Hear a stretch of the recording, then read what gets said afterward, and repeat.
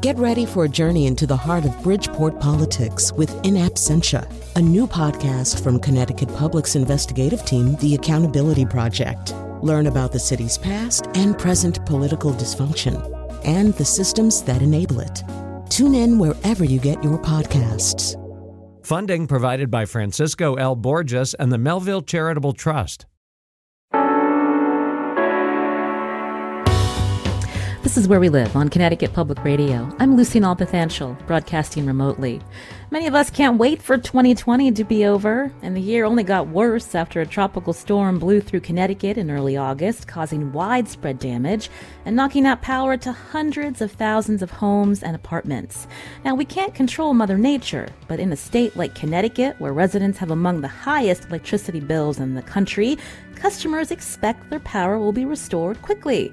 More than 700,000 Eversource customers lost power, and it took the utility company 1 week to fully restore all of them. Some customers were out for 9 days. Now, plenty of people are calling for reforms to prevent this from happening again. Coming up, Where We Live, we'll talk to the chair of the state's utility regulator, known as PURA, or the Public Utilities Regulatory Authority. We'll also hear from an MIT researcher about how renewable energy and climate change will change the electric grid as we know it. Now, what changes do you want Connecticut policymakers to consider so utility companies are more responsive to customers? You can join us 888-720-9677. That's 888-720-WNPR. Or find us on Facebook and Twitter at Where We Live.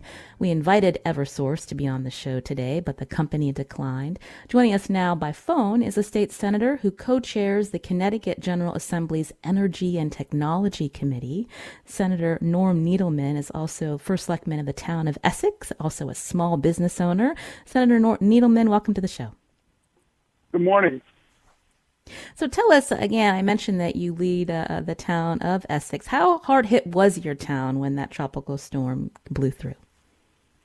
I think we were probably 90% out of power. There were a few homes off of one circuit that hadn't gone out. And I think that was typical for most of the towns around here. So the power outages were quite severe, and some of them were quite lengthy. The restoration began a few days later, and it was slow. It was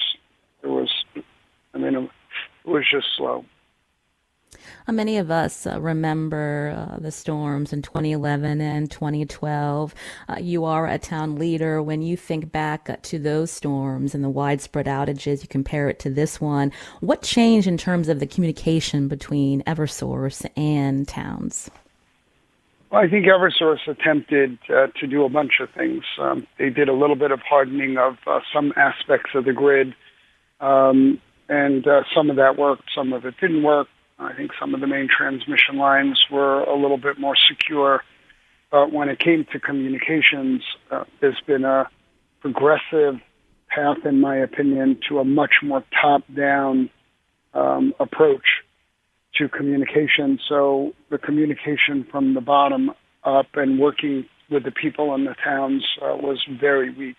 The system that they installed a few years ago to take outage reports crashed, and this is not the first time it crashed. I think since they put it in, it must have been 2016 or 2017, it's crashed 2 out of the 3 times when it was burdened because of a lot of outages. And the other thing they appear to have done is they consolidated in the name of efficiency down to 3 regional emergency operation centers in the state. So instead of being able to call from Essex over to Madison, which was the, local place that they worked, everything was centralized out in New London, and I think every town in eastern Connecticut was, out of New London. And the first time I had found out about it, I thought that they were tripping over themselves. There was no communication back and forth. I think that there's a value to being able to pick up the phone and talk to somebody. The world is changing. We can do less of that now, but when you're talking about life and death stuff, you really need to know that there's an opportunity to reach out to somebody. Every town has a liaison for storm management, for outage management, and typically you can have that person embedded in your EOC, your town EOC, Emergency Operations Center. And then there are sort of more regional liaisons that talk about the programs that the Eversource has, and they're more like a marketing arm. They're all wonderful people, but just to give you an example, our town liaison was home because they didn't want them to come into our EOCs, which makes perfect sense because of COVID. But he lost power. So he wasn't able to upload stuff. Anyway, I thought the communication is much worse than it was in 2011 and 12. More salt in the wound when you talk about communication. Many residents, when they tried to call in those outages, they couldn't get through, but they were reminded, listening to an automated message, that these rate adjustments that led to high bills in July, while suspended, there's still an expectation that those will need to be paid at some point. That's really stressful when people think about how much their bills have gone up in recent years, Senator Needleman. Ironic, isn't it? We've continually seen our bills go up. Some of it is explicable. Some of it, to me, is inexplicable. And as I said yesterday at the press conference we held, I'm not sure. I guess as a business person, I'd love to be in a business where I got rewarded no matter how well I did. And I think that the way cost recovery works in public utilities, partially regulated public utilities to some extent, they make money no matter what. And I don't really think that that's a good model. Plus, there's an enormous disconnect between the company at the senior management level and everyone else, their baseline workers, their customers. There's this sort of one thinks they're doing a great job, and the other one, the other groups just think that they're terrible. And minimally, it's a marketing thing. And my only comment is the reaction on the day Governor Lamont went to headquarters and Jim Judge did not come out with him as the CEO of the company, standing there with the governor saying, maybe we got the weather wrong. That can happen. We're sorry. We're going to work on it. We're going to pull out all the stops. We're going to do whatever we can. Instead, sends out somebody below him in the chain of command and gets very defensive. And their spokesperson keeps talking about, well, we're going to get the money back, and then goes on the investor call and talks about, well, we're going to get the money back. It all comes across as quite insensitive. You're hearing State Senator Norm Needleman. He's also co-chair of the Energy and Technology Committee in the Connecticut General Assembly. There will be an informational hearing before this committee later this month where Eversource CEO Jim Judge is expected to appear and talk with you, Senator Needleman. When we think about the way the system is structured, it is complicated. We know that Eversource and United Illuminating, they have monopolies on distribution. They don't own the power plants that produce the power. And so when people see their bills and they wonder why these rate hikes are so steep, can you talk more, or maybe explain to our listeners where these additional costs are coming from? Well, I don't want to just continually pile on Eversource. I believe that as a company, they could do better. I think that they have not done a great job in terms of how they manage their working, baseline working staff, and their storm response is hampered by their lack of people. But Connecticut does have mandates. We have, shut-off mandates. We have renewable energy mandates. There's some truth to the conversation that's going to go on in our hearing about what went into the most recent rate increase. Was it Millstone? Was it something else? How did we get to where we are?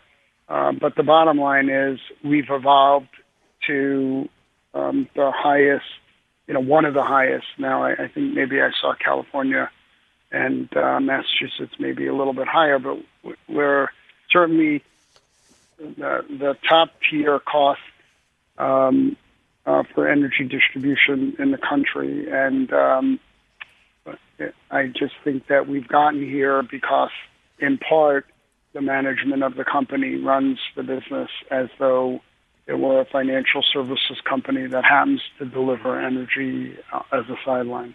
And I think that's a mentality. It's not only them, it's a lot of the energy companies, and it's a lot of a big problem with corporate mentality today. You and your colleagues, bipartisan effort, announced legislation called Take Back Our Grid Act. What do you hope this bill will accomplish, Senator Needleman? Can you walk us through some of the main points? Sure. Well, I think we want to do what we can to, in the short run, empower PURA with some more tools to help hold the utilities accountable. I would like to see things like reimbursement for ratepayers, whether it be through penalties or reductions in their bills for the times that they were out. I've always found in business that an incentive to do better, a cash incentive to do better, sort of changes the equation. So, putting in there $100 a day per ratepayer for outages is a negotiating point. But some kind of incentive that says you're not going to be rewarded for not being prepared, for getting it wrong, and for taking too long. And again, enhancing PURA's, hand today with regard to both how they oversee the rate cases and storm response, I think is pretty important in the short run. We are all committed to trying to get something done if there's a special session soon. We don't want to tee up reforming the world of energy in a special session. We think that we want to point the way to a bigger agenda to look at more things, right up to and including has deregulation work for the ratepayers of Connecticut. It was sold as a panacea, and I'm not 100% sure that it worked out the way the people who voted for it and the residents of the state thought it might work out. I know it wasn't universally liked at the time, and I was not an expert, nor am I still an expert in energy policy, but as a very large consumer of energy myself, because of my company, I think that we've ended up paying a lot more than we might have had this not happen. So I think that we need to be honest brokers. We need to look into what worked, what didn't work, almost like going back and looking at a budget as a zero-based budgeting. Let's start all over again, look at it. I think we want to do a fresh look at what worked, what didn't work, and maybe we should just revisit the whole thing of deregulation, decoupling energy generation and distribution. So, again, I have not spoken to one person who thinks that it worked out the way they anticipated it would. When we think about storm restoration, Senator Needleman, we think about a company that, is publicly traded, is making a lot of money, but when it comes time for emergency response, not having enough on-the-ground people to do the job. So part of this bill requiring a minimum level of staffing, are you worried that could cause rates for customers to also rise when we're already paying high bills? So, it's an interesting question.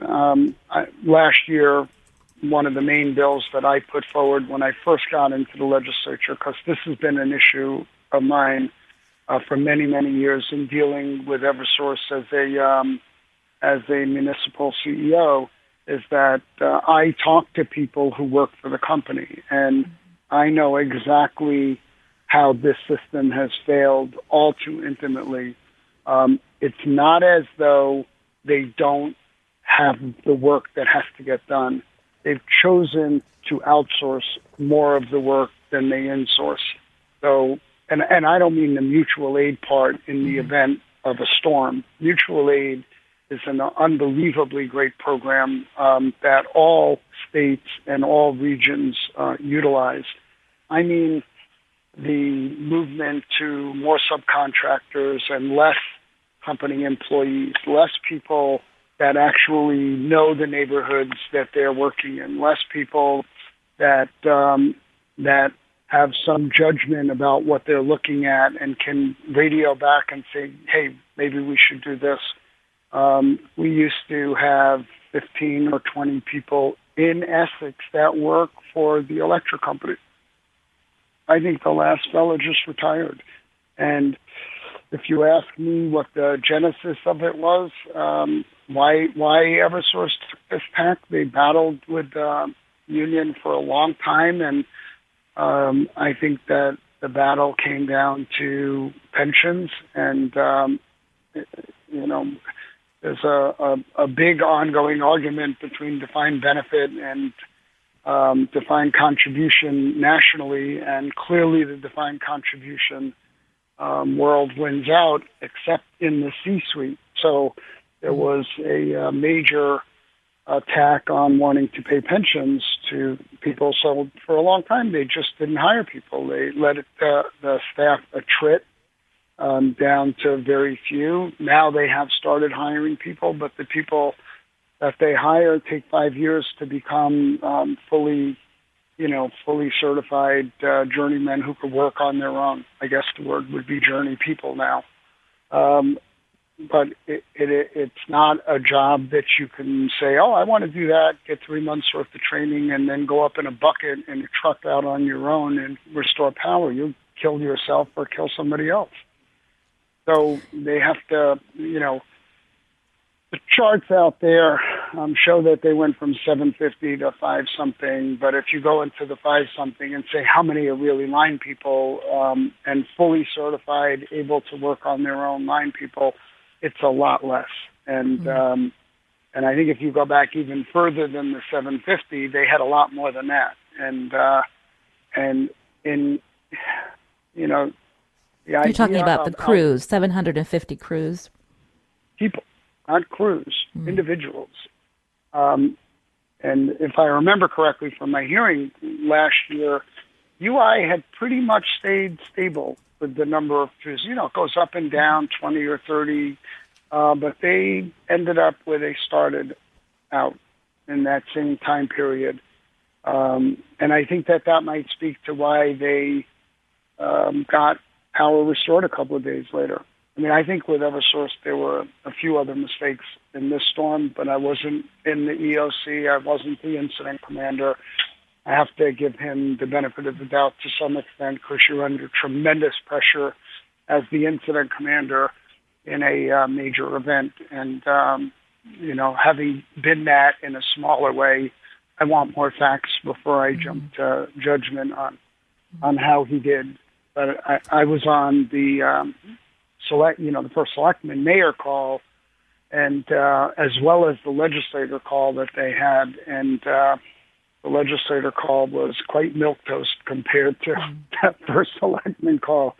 There were just too many trees down that they didn't have any crews to get to, and I'm not sure that they committed to tree crews quickly enough, because this was, as I had worried about for a long time, a regional storm, albeit not 125-mile-an-hour regional storm, wind regional storm, but regional enough that when I went to a funeral on Thursday in New Jersey, there were trees down. My cousin down there lost his wife, and they had lost power for 8 hours.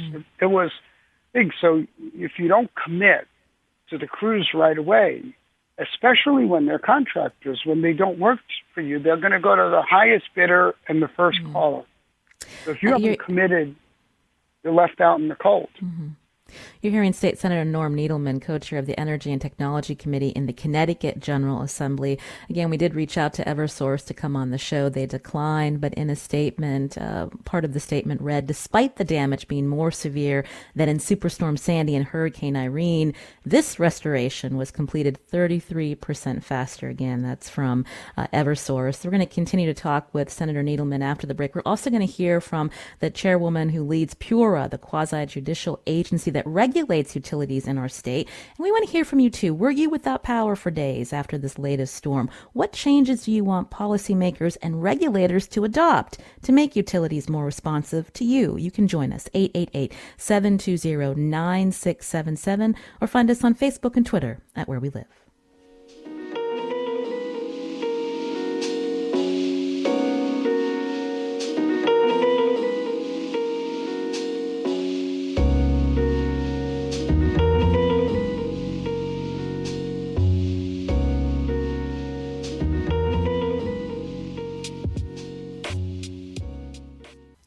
This is Where We Live on Connecticut Public Radio. I'm Lucy Nalpathanchel. Were you without power for days after this latest tropical storm? Later this month, Eversource CEO Jim Judge will appear before Connecticut lawmakers, and the agency that oversees utilities, the State Public Utilities Regulatory Authority, will hold hearings to determine if electric companies Eversource and United Illuminating should be fined for its handling of storm outages, and whether the companies can charge customers to recoup what was spent on storm restoration. You can join our conversation, 888-720-9677. Peter's calling from Mansfield. Peter, you're on the show. Hi. I would like to, first of all, congratulate Senator Needleman for all of his hard work on a very difficult committee, energy and technology, lots of complicated issues there. And I'd like to suggest that one of the things that Connecticut can do is to enable community choice aggregation, which is a policy that allows cities and towns to choose their own, create their own community power agency that provides default services and other modern energy products and services. And the reason that fits into this conversation is that the only reason that Eversource is a monopoly utility is because it makes sense to have the infrastructure of an electricity sector or electricity grid to be owned by one company. But there's no reason for Eversource to be the only provider or the default provider of electricity. Other companies can do that. There's no reason that it should be managing so much of the energy conservation funds in the state. Other entities can be doing that and doing other demand management services. Other entities can do that. They're called community power agencies, and you can find them in states like Massachusetts, New York, New Hampshire, Rhode Island, California, Virginia, Ohio, Illinois. And that's really something that should be considered for Connecticut. So Eversource can concentrate on taking care of the infrastructure, which is its primary job. And I'd just like to also congratulate or thank Marissa Gillette, the chair of PURA, for deciding to study community choice aggregation, or also known as community power. Well, thank you, Peter. Lastly, quickly, we want to get to Marissa. Go ahead. Just lastly, there'll be a piece in the Connecticut Mirror, the online magazine for Connecticut, the Connecticut Mirror, tomorrow that explains this in more detail. Thank you. Well, thank you, Peter, for making those points. I wanted to bring into the conversation Marissa Gillette, who is chairman of Connecticut Public Utilities Regulatory Authority, or PURA. Marissa, welcome to our show. Good morning. Thank you for having me. So Peter made some good points. Before we get to some of the points that he raised, let's talk more about the system we have. These regulated monopolies, Eversource and UI, they have exclusive access to sell customers electricity. They're also subject to government oversight. So talk about PURA's role. You're the new chairman of this agency, and how you can better oversee the utilities and the way they serve the customers in our state. It's a great question. Thank you for that. PURA, there's an equivalent to PURA in every state in this country. They're usually called public service commissions. And we operate as a quasi-judicial agency, which means that parties have to come in and make their case before us. So it's not just the utilities that come in. There's also a consumer advocate. There's also the attorney general, some other state agencies. And we operate, myself and my fellow two commissioners, we're like judges. So our job is to oversee the proceedings and hear all the evidence and then reach a decision based on the confines of the law, in which we're required to allow the utilities an opportunity to earn a recovery rate of return on the money that they invest on behalf of the ratepayers. So we do that for a couple of sectors: electricity, natural gas, water, and a little bit of telecom. But certainly our jurisdiction and our reach is much more limited today than it was 20 years ago. As you heard from Senator Needleman in the first part of the show, some of that's attributable to this phenomenon called deregulation that went across the country about 20 years ago. So certainly interested in having conversations about how PURA's jurisdiction and ability to hold parties accountable could be enhanced. Certainly a conversation I'm interested in having. We heard both Senator Needleman, also Governor Lamont mention that utilities should be looked at in terms of performance. And so I'm wondering, as PURA chairman, how you can go about changing the way, these companies are able to make money, and whether they even are allowed rate hikes in the future. Marissa? Exactly. So what the governor spoke about and what the co-chairs and ranking members of E&T committee have spoken about is moving more towards performance-based regulation, which looks to hold the utilities accountable on a defined set of metrics. So the good news here is that PURA agrees, and we opened a proceeding last October called the Equitable Modern Grid that includes, as part of that, setting metrics for many of the baseline measures that you would need to do in order to hold the utilities accountable. The bad news is that proceeding is still underway. It has 11 separate tracks. Ironically, we did receive several proposals in response to some of those tracks July 31st. We're plugging away at it. It's very resource intensive, and we recognize the change needs to be made, and we're looking forward to working with the governor and our colleagues in the legislature on moving more towards that regime.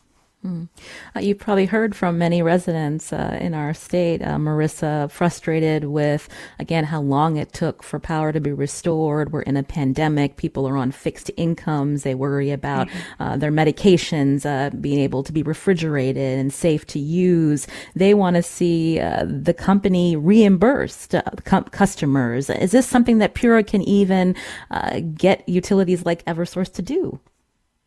I've definitely heard from customers, both personally and through our customer service representatives. Thousands at this point have reached out, and I imagine many more will. Unfortunately, the current statutory construct limits PURA to levying civil penalties. We could also make adjustments to their rate of return in the future, which would impact customers' rates moving forward. But in terms of the calls for reimbursements on lost food or spoiled medication, PURA doesn't currently have the legal ability to order restitution. I understand that that's one of the proposals that Senator Needleman alluded to in the Take Back Our Grid Act, but currently PURA does not have that authority.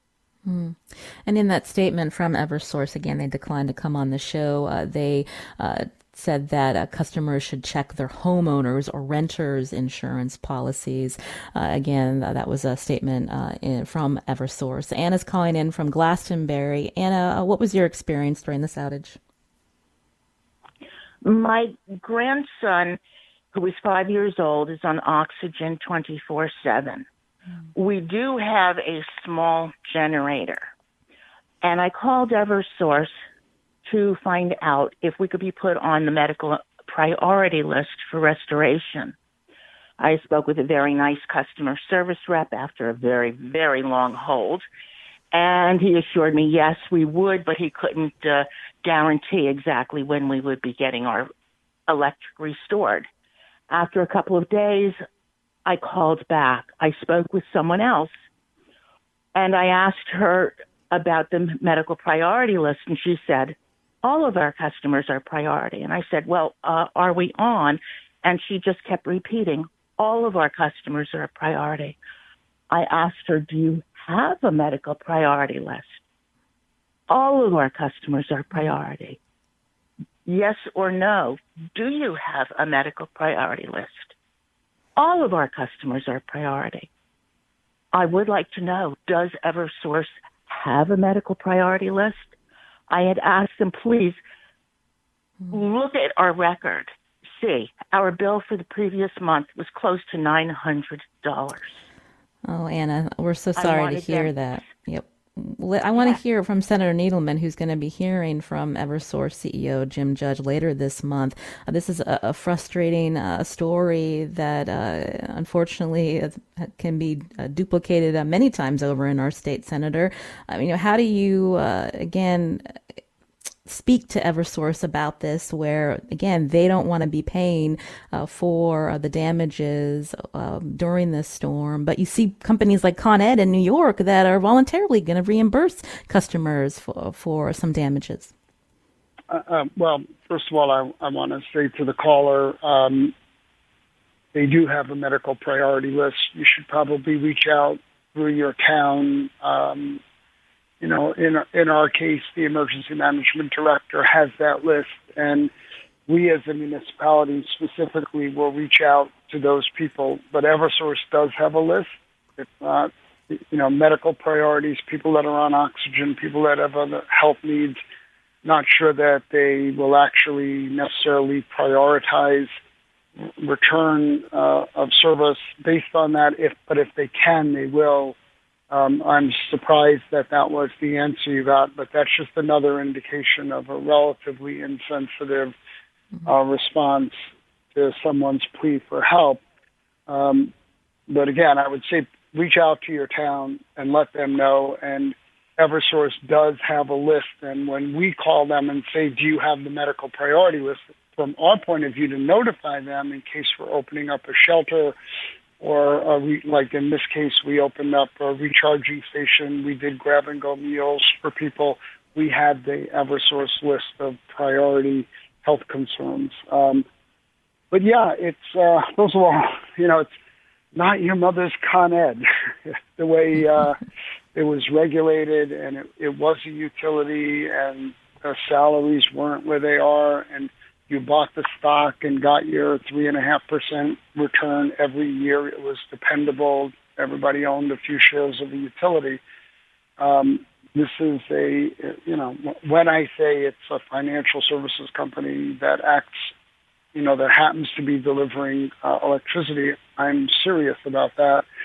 And Eversource is not alone. Some companies do it better. In deference to them, we have an incredibly treed state. They know it. They should be better prepared for it. But people need to be aware that if you live in the woods and the wires are above ground, you're likely to lose power when there's a storm. So we put out notices to all of our residents to be prepared to be without services for 72 hours and now maybe even longer because of the pandemic. But still, the company has demonstrated an even higher level of an insensitivity during this outage and this weather event than they have in the past. I was astounded at some of the things I was hearing. I wanted to go back to Marissa Gillette again, chairman of Connecticut's Public Utilities Regulatory Authority. This won't be the last storm that hits our state, Marissa. So when you look into the future as the agency that regulates our utilities, is there a way that you can get utility companies to cut into their own profits to fund storm readiness and maintain more line crews instead of putting the burden on ratepayers? Connecticut residents have seen rate hikes since our last storms, and this is the result. That's a great question. The current construct that we have to regulate within isn't tilted in that favor. Like I said earlier, the utilities to some degree are entitled to recover for the expenditures that they make. But what the check is, and it's an important check here, is that they have to come before PURA and make the case that the preparations and the restoration activities that they did were done prudently, and that the expenditures that they made have yielded used and useful results. There's a couple of terms of art in the energy law world that they have to come and they have to meet those burdens. So it's not automatic recovery. And like Senator Needleman said in the first part of the show, I too was troubled by hearing Eversource executives make repeated statements that implied that that was an automatic recovery, because that negates the role that I and my colleagues have in reviewing the expenditures and preparations that they made. Those still have to come before us. And if we judge based on the evidence that's put before us, that their expenditures and activities were not made prudently, then that is an action that we can take, is to deny recovery for those costs. And that's the investigation that we announced in a week or two ago, and will be underway in earnest this fall. CT News Junkie reported that after the 2012 storms, regulators called for financial penalties to be imposed, and the company contested the finding, which is their right to do. That process was stretched out for another 2 years until the decision became final at the end of 2014. The former CLMP was penalized $4.4 million, but they were still allowed to increase rates. Again, Marissa, it's frustrating for residents when, civil penalties may be incurred, but then the fact that rate hikes could continue in the future, and that's what's frustrating for a lot of people. I share that frustration. I honestly can't speak to what happened after the 2011 storm, since I'm just about a year into the role now. But I understand the frustrations, and I share them. And I think, what I've done with some of the lawyers that work at PURA over the past week or two is take a hard look at the process that was used in 2011 for the investigation, and to make sure that some of the legal hurdles that they faced when Eversource contested that finding, to make sure that we have that addressed from the outset this time around. So I completely understand and share the frustrations that the customers are articulating now, and for that reason, I will be eager to follow the Take Back Our Grid Act and see the ways in which our legislature and the governor work to empower PURA to hold the utilities accountable on a quicker time frame in the future.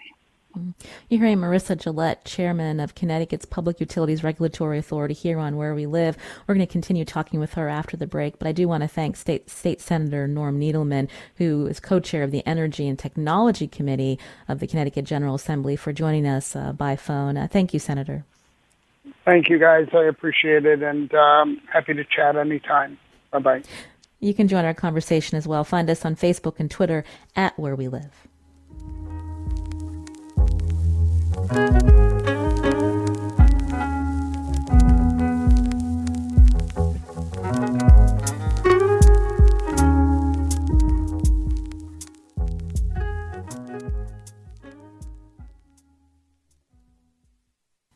This is Where We Live on Connecticut Public Radio. I'm Lucy Nalpathanchel. With us on Zoom today, Marissa Gillette, chairman of Connecticut's Public Utilities Regulatory Authority, known as PURA.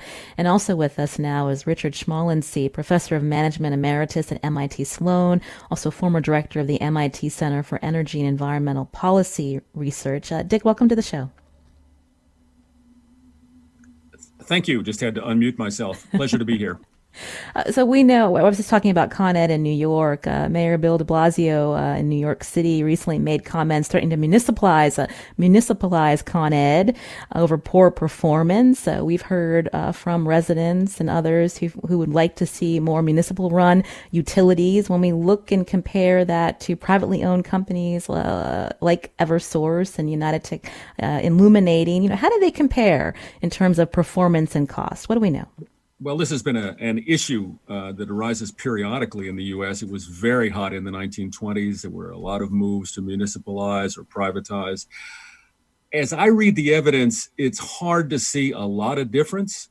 I mean, you can punish a private company by reducing its profits. What do you do with the municipal bureaucracy that gets bloated? The evidence just doesn't show a lot of difference.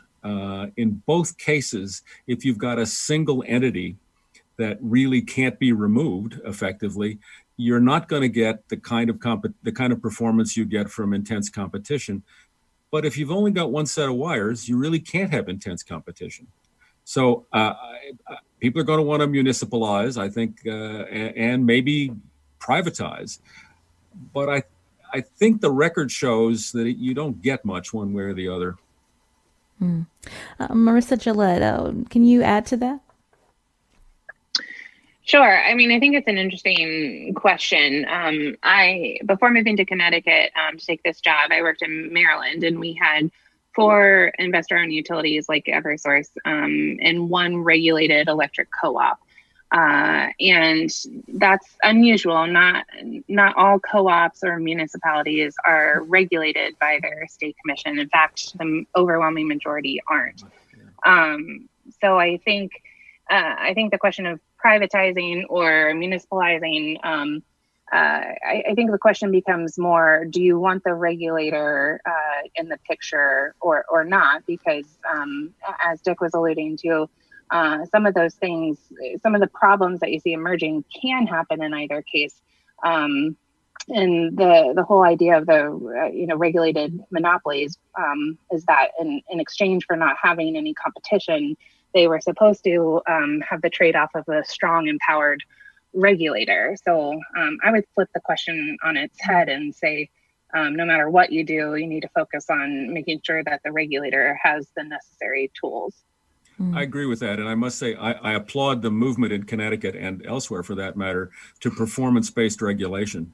This is not a simple thing to do, but I think it is important to explicitly define performance and reward good performance and punish bad performance where you can. Can we talk about renewables and how this is going to require our grid to change pretty significantly, Dick? Sure. I mean, across the country, and certainly in New England, there's a political movement toward decarbonization. It takes the form of requiring renewable energy.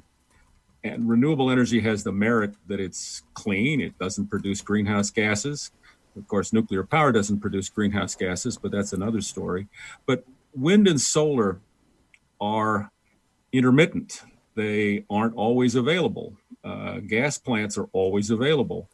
So it requires redesign of the system with the addition of storage, maybe, or building a lot of wind and solar so you mostly have enough.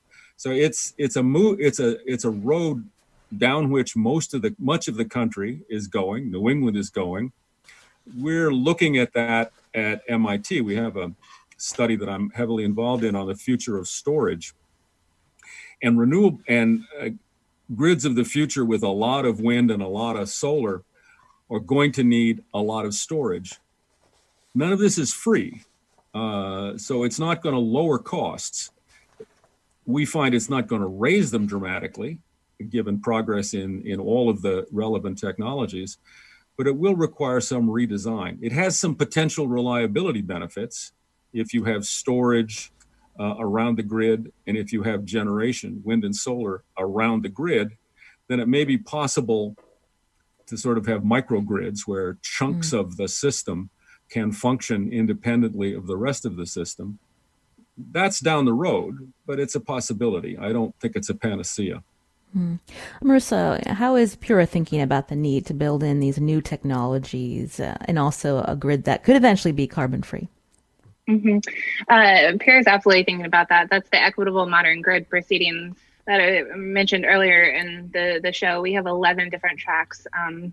All of those are looking to come together to create the grid of the future. And I think we should make no mistake about it. Connecticut's infrastructure, just like a lot of New England's, is over a century old and in drastic need of modernizing. I don't even think modernizing covers it at this point. So, one of those tracks that is part of our Equitable Modern Grid proceeding is storage, looking at creating a market. And like Dick was talking about, there are reliability benefits that come with storage that can be viewed at the grid level, and they can also be viewed at the customer level. A lot of resilience comes from on-site storage. So when you're thinking about this in the context of storms, like the tropical storm that we just saw, any customer who has on-site generation and storage capabilities is a customer that doesn't have to be restored to the grid in a priority manner. So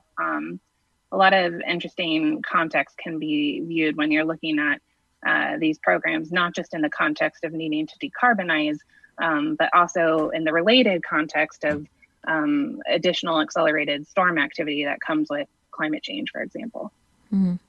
Dick, we know that the cost of renewables has gone down, but it's still not as cheap as options like natural gas. So how do we reconcile that in a place like Connecticut, where we already have unaffordable electricity costs?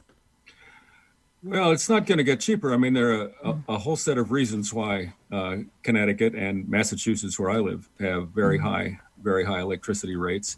Part of that is the sheer difficulty and cost of building anything in New England. I was talking to a solar developer who said, or a wind developer actually, said, we can't really build economical onshore wind in New England because you can't assemble a large enough parcel for it to make sense. So, which is one reason why everybody's going offshore. I think it's just not. We're going to make the transition. I think it may be halting and it may take a while, but at some point there will be a national policy, I hope, that moves us in this direction.